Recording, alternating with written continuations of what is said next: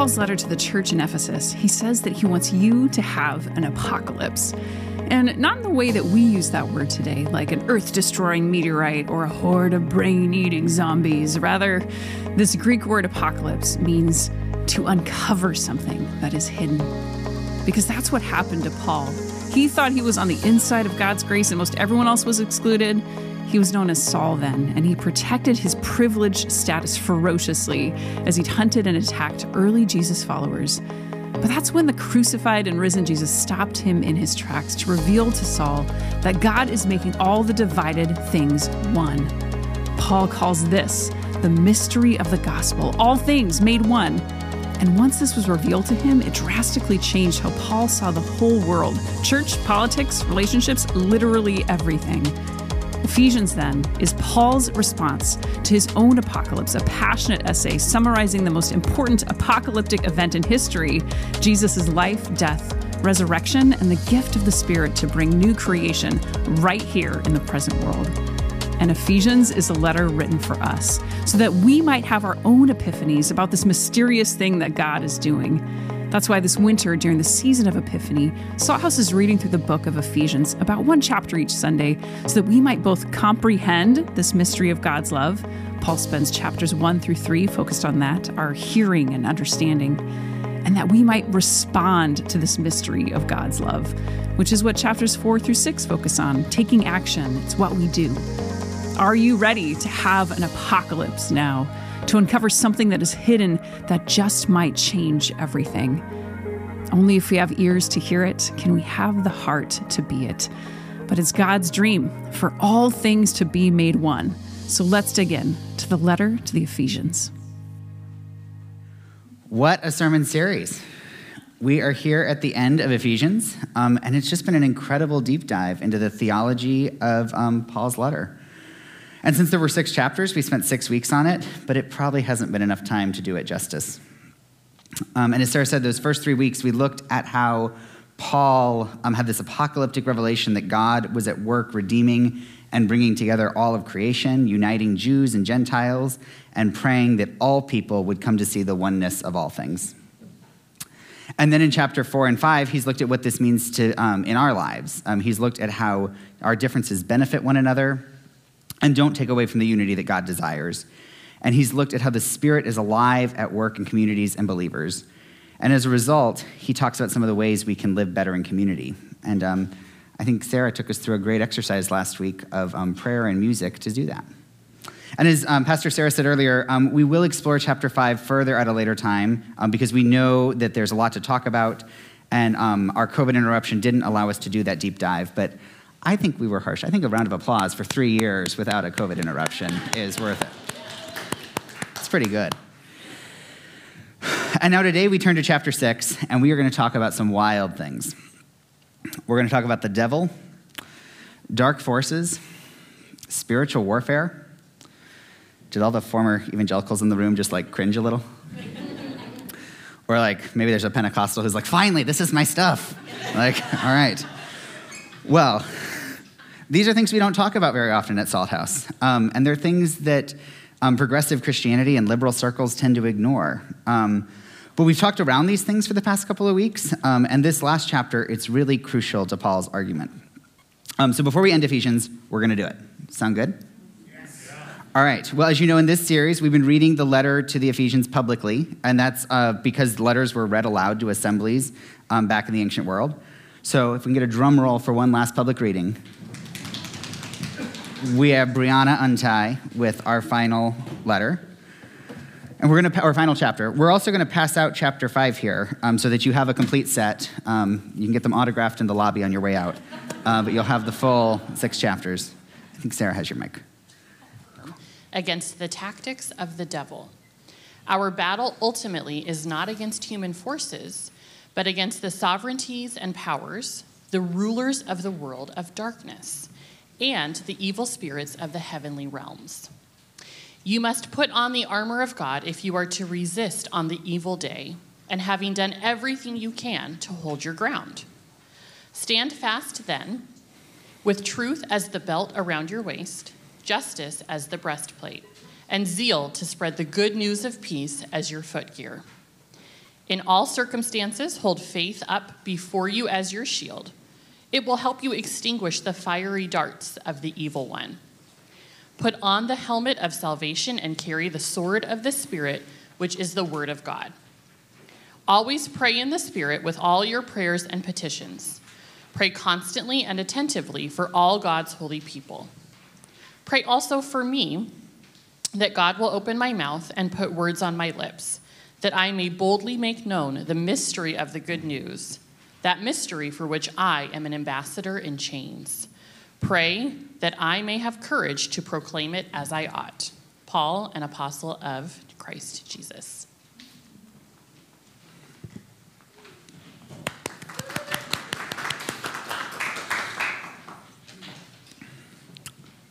All right, the devil, the powers, darts of fire, armor of God. This is good stuff.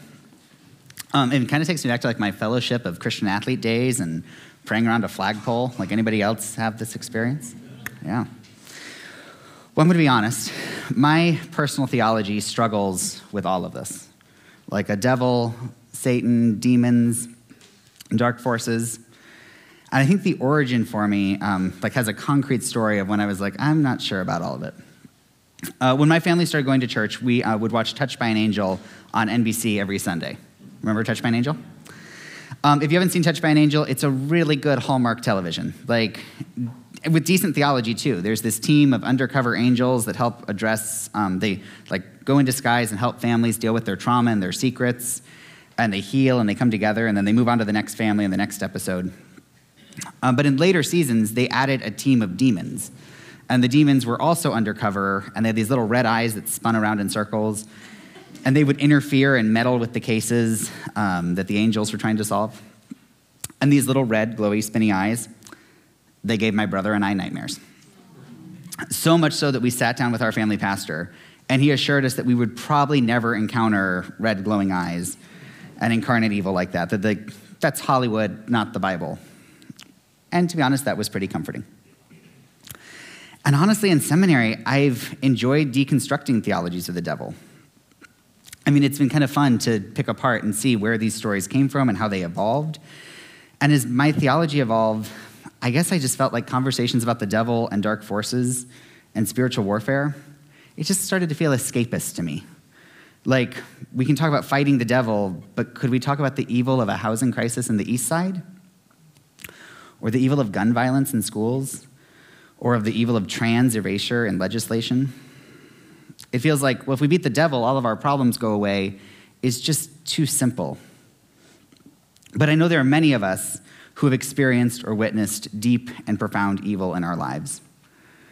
Evil so persistent, visceral, and devastating that it does make me wonder what's behind it. Because we can't deny that evil is real. And just like humans have talked about God and love in anthropomorphic and humanizing terms, language to talk about evil is useful too. And to be fair, if you're like me and the devil or Satan or evil forces are hard for your theology, well, you and me are in the minority. Because most religions of the world have some concept of evil, of tricksters, of jinns, of rogue kami, of fallen angels, of demons. We need this language for evil. And I think that's what Paul is doing here. And to dig a little deeper into his world and the language he uses, I want to take a look at the ancient world of Ephesus. I actually went to Ephesus for 3 weeks in 2019, and I have a few photos for you. Because who doesn't love to look at other people's vacation photos? But I thought we'd talk about how ancient people thought about powers and cosmic forces. So, Jason, the next photo here, this is modern-day Ephesus, which is an area in Turkey called Kusadasi. And then the next picture is ancient Ephesus, which is mostly in ruins now. It's actually an UNESCO World Heritage Site protected by the UN as significant to human history and culture. And Ephesus was originally established around the year 1000 BC by Ionian people who were ancestors of the Greeks.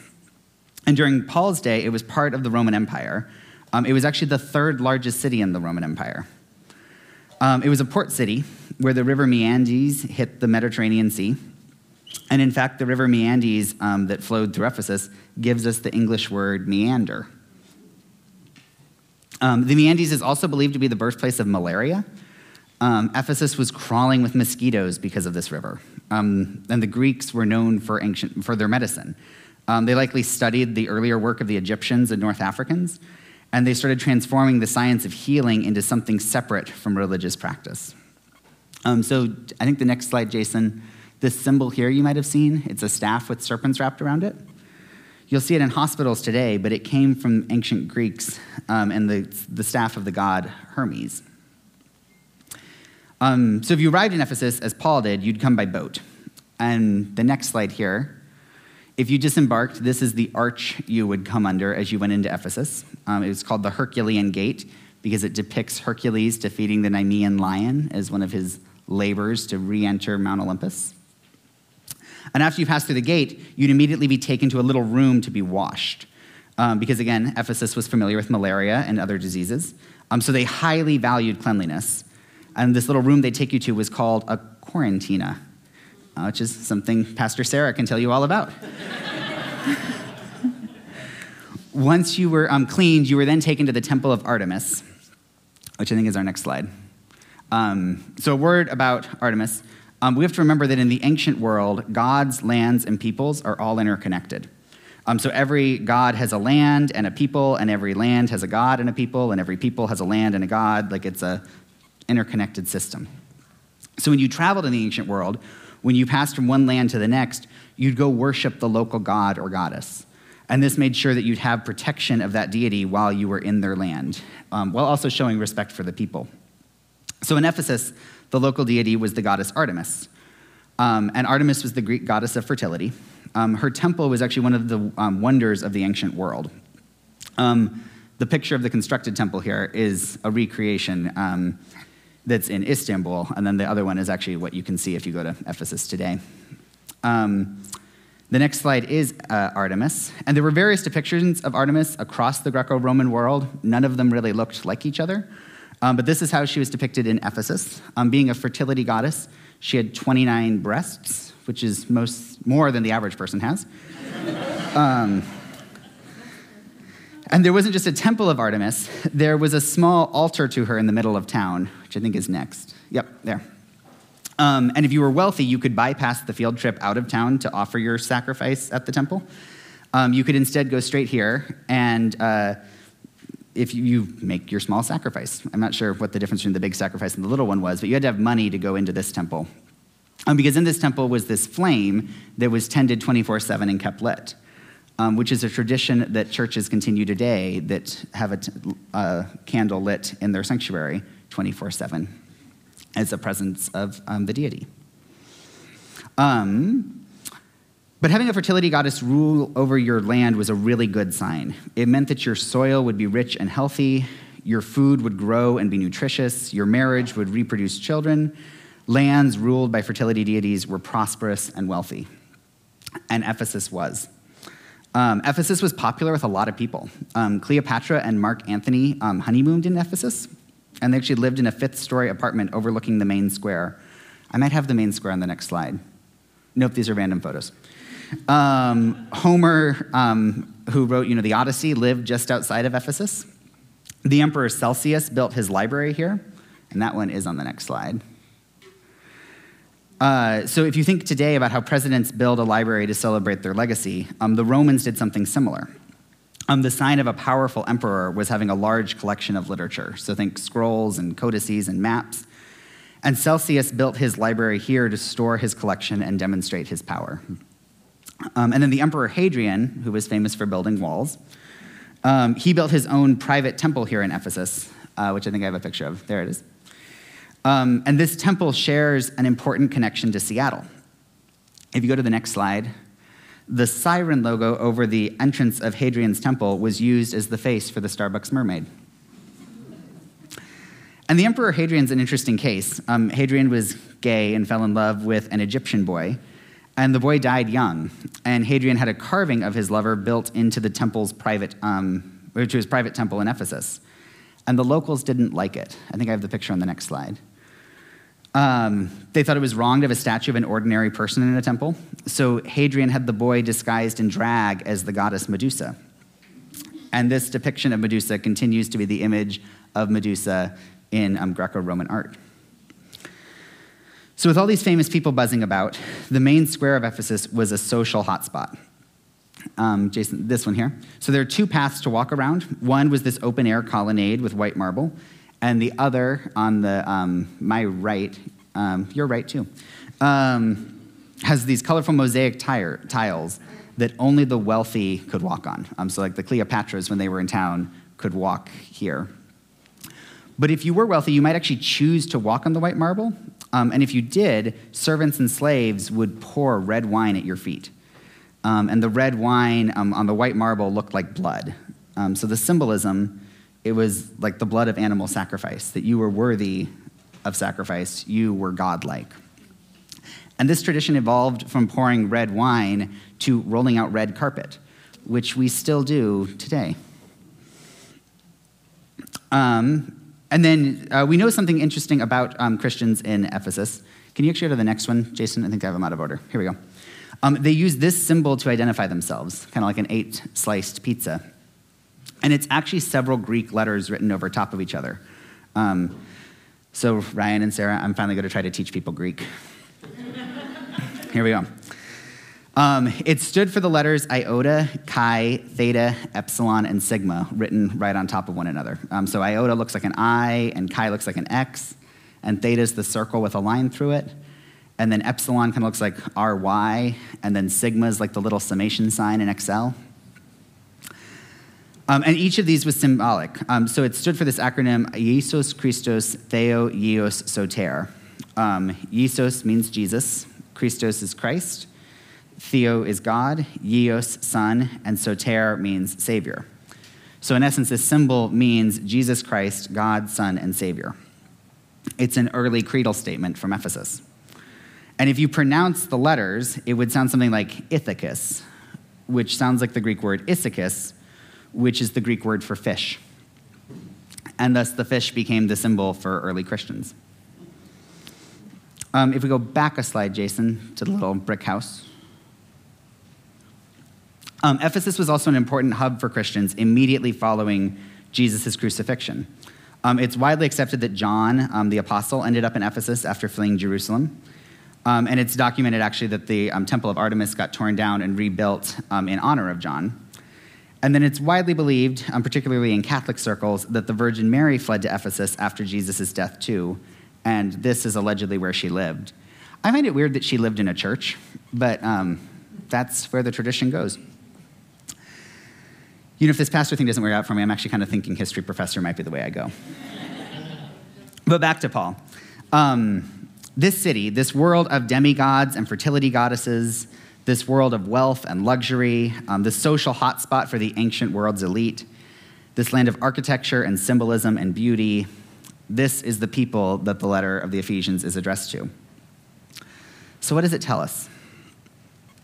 I think the world of Ephesus makes Paul's reference to the devil, the powers, the spiritual warfare all make a bit more sense. Because Ephesus is a city of symbols. And if you ever talk to an architect, you'll probably hear them say something about the relationship between form and function. And while that's true, when we talk about the architecture in Ephesus, we also find there's an emphasis on beauty, power, and meaning-making in everything. I mean, think of all the symbols I just showed you. You have the Hermes staff for medicine. You have the Herculean gate with a demigod greeting you as you walk into town. There's the Temple of Artemis with all of her bosoms and the colorful mosaic tiles, the red wine on the white marble, the siren, the Medusa, the Christian fish. Everything is covered in symbolism. And Paul has used a ton of symbolism in this letter. I mean, remember in chapter 2, he talked about metaphors of being alive versus dead. He's used metaphors of being a foreigner in a foreign land. He's talked about being grafted onto a tree. Paul is ripe with metaphors. And in this last chunk of the letter, he continues to talk in metaphor. This time he uses military language. He has this belt that represents truth and a breastplate that represents righteousness, shoes that represent readiness, a shield of faith, a helmet of salvation, a sword of the Spirit and the word of God. I mean, Paul is telling us something about what we need. Truth, righteousness, readiness, faith, salvation, which the Greek word salvos actually comes from Greek medical literature, meaning wholeness. Spirit, the Word of God. In Paul's day, Ephesus was an occupied territory. Romans would come to Ephesus with carts of bread, and citizens would say, "Hail Caesar, who gives us our daily bread." Does that sound familiar? From the Torah to Jesus to Paul to early Christians, this movement of God has always been about subverting the forces of empire that threaten to destroy life. And here, Paul does it again. He's subverting the symbolism of military and conquest by saying, the real weapons are truth, righteousness, readiness, faith, wholeness, spirit, and the Word of God. Paul uses symbolism in a subversive way, just as the people of God have for millennia. And a second thing that Paul uses are these supernatural forces. I mean, notice how many deities I talked about in this story too. That you have a gate with Hercules, their public health is sanctioned by Hermes, their local deity is Artemis, the locals found the statue of Medusa more appealing than the Egyptian lover. We could go on and on with how many Greek gods and goddesses there were. Because the locals of Ephesus believed in lots of mythical beings, gods, and goddesses. And you know what? It's very likely that Paul did too. So some fun Bible trivia. How many gods does the Bible talk about? It's okay, Wikipedia didn't know either. There are actually a lot of gods in the Bible. And I'm probably not going to get ordained for saying that. But it's true. Across the Bible, God talks to other gods. There are Egyptian gods that God beats in Exodus to free the slaves. There are Canaanite gods of child sacrifice that the Israelites must resist or defeat. There are gods of strange fire that cause death. There are gods of the sea that battle with God. There's like a whole council of gods that God presides over. God judges the other gods and punishes the other gods and gets jealous of the other gods. The Bible talks about lots of gods. The sin in the Bible is not believing in other gods. The sin of the Bible is worshiping other gods. And that might be foreign to us because it's not how we typically study or confess in church. I mean, Christianity has evolved a lot, and it's not really how we talk in the mainstream church anymore. We talk about one God. But Paul's message to the Ephesians was different. Paul's message was not, hey, your Artemis goddess is stupid. You need to change what you believe. Paul might have believed some of those things, but his message was the good news is that the God of the Jews are working for the oneness of all things. This God loves you. This God has been working for your redemption when you didn't even know it. You are welcomed and loved by this God. And Paul's framework, as Pastor Ryan has talked several times, includes powers beyond God, which makes sense in the world he lives in. Paul acknowledges that there may be gods or deities or spiritual forces behind lots of things, and he calls these forces the powers. And he thinks the powers, which are in league with the devil, are the result of evil and suffering in the world. And I don't really know what to do with that in my own theology. I mean, I'm a 21st century person, and I want to explain things scientifically, but it's not like the people in Ephesus lack science. I mean, they understood malaria and quarantine and surgery and vaccinations. Paul was contemporaries with and even lived among many scientific greats like Hippocrates and Galen, Socrates and Plato and Aristotle. The ancient world was not as simple or as naive as I want it to be. So it's hard for me to accept this talk of disembodied powers because it's not my tradition. But I think it's also hard for me because it doesn't make me very comfortable. And yet I also get what Paul is doing. Because we kind of do this too. We talk about things that act on our lives. For example, one of my heroes of spiritual care is Murray Bowen. Bowen was a psychologist who did a lot of research on family systems. And he noticed that patterns of divorce and affairs and eating disorders and depression and other mental diagnoses ran in families. And basically, Bowen argued that we teach our coping mechanisms to our kids, whether they are useful to them or not. And his big thesis is that an individual is never acting as an individual, but is acting out the trauma of their family, going back 3 or 4 generations. So there's power of family trauma at play in our lives. Or Judith Butler, the mother of queer theory, she suggested that all human behavior is performative, and that from a young age we learn to perform our gender or sexuality or any number of traits within the context of our time period, our culture, and our social class. So more powers that shape how we live and express ourselves in the world. Or the liberationist theologians will tell you that resources are often stolen from the global south and brought to the Western world, and that the simple act of buying fruit out of season harms the livelihoods of so many folks around the world. A power of economic injustice at play in our lives. Or the many black voices of critical race theory who have shown us how race was constructed historically to give power to European white folks at the expense of other colonized peoples. And many of us white folks have just come to realize that we still participate in systems, knowingly and unknowingly, that are rigged against and hurt our BIPOC and AAPI siblings. More powers of historical and present systemic injustice at play in our lives. So family trauma, societal norms, economics, racism, classism. I bet we could name more things that shape us. Maybe fear, addiction. What would be some of yours? There are different forces beyond our control that shape how we live and who we are. I think Paul sees something similar, and he calls it the powers. Something that we can't quite name or sense or recall, something outside our perception, something we are born into, something that's always acting on us, something that causes us to sin and hurt people, and something that hurts us too. I mean, his cosmic language is awkward for me, and I don't like it, but I think he's onto something. And I think this nitpicky analytical headspace that I get myself into kind of misses the point. When I focus on this, like, oh, but Paul, I don't believe in the devil. Like, I don't believe in cosmic powers. I don't believe in spiritual warfare. I miss out on a huge piece of Paul's theology. Because what Paul is saying in this chapter is that there is evil in the world. And I agree with that. And call it what you want. I mean, call it economics, call it racism, homophobia, classism, ableism, addiction, colonialism, capitalism, even work-life balance. There is evil in the world. There are systems and forces and powers that are death-dealing.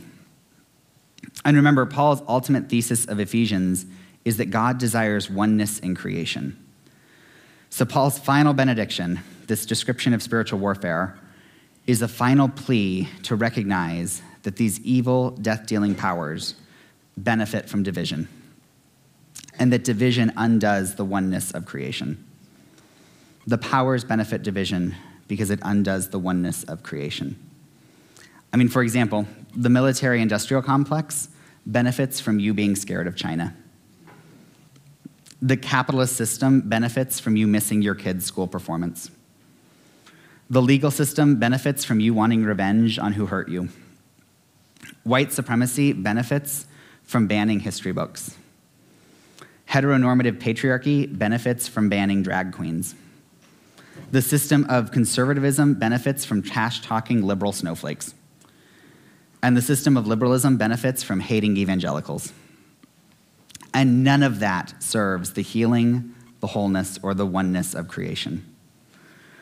So as much as I'd like to talk, or as much as I don't like to talk about the devil, the powers, or spiritual warfare, I think Paul is actually saying something really profound and something that I often miss out on hearing.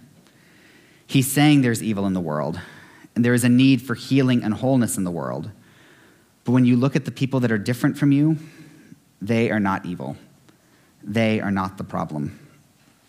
These death-dealing powers are the problem. These systems that control our lives are the problem, and the traumas that haunt us are the problem. And to subvert the language of his day, when Paul says we need to go to war with these powers, but it's not with each other. We need to change the systems, heal the traumas, and fight back. But we also need to welcome the stranger and love one another. And what do we need for this fight against evil? Truth, righteousness, readiness, faith, wholeness, spirit, and the word of God. I can't really argue with that. I mean, it seems like good news to me. And that's where Paul leaves us. He signs off this ancient letter, as many ancient letter writers did, by introducing the person who's been reading the letter the whole time, which I think is kind of odd. Like, and now let me introduce you to this person who's been with you for the past 6 chapters. And he offers one last prayer for oneness. He says, "May God, our Creator, and our Savior, Jesus Christ, bring peace, love, and faith to all our sisters and brothers. May grace and eternal life be with all who love our Savior, Jesus Christ. So evil may not have red, spinny eyes, but it does exist. It's scary, and it hurts. May we be united in facing it. May we love each other in the face of evil. And may we see those who differ from us not as enemies, but as beloved children of God. Amen? Amen.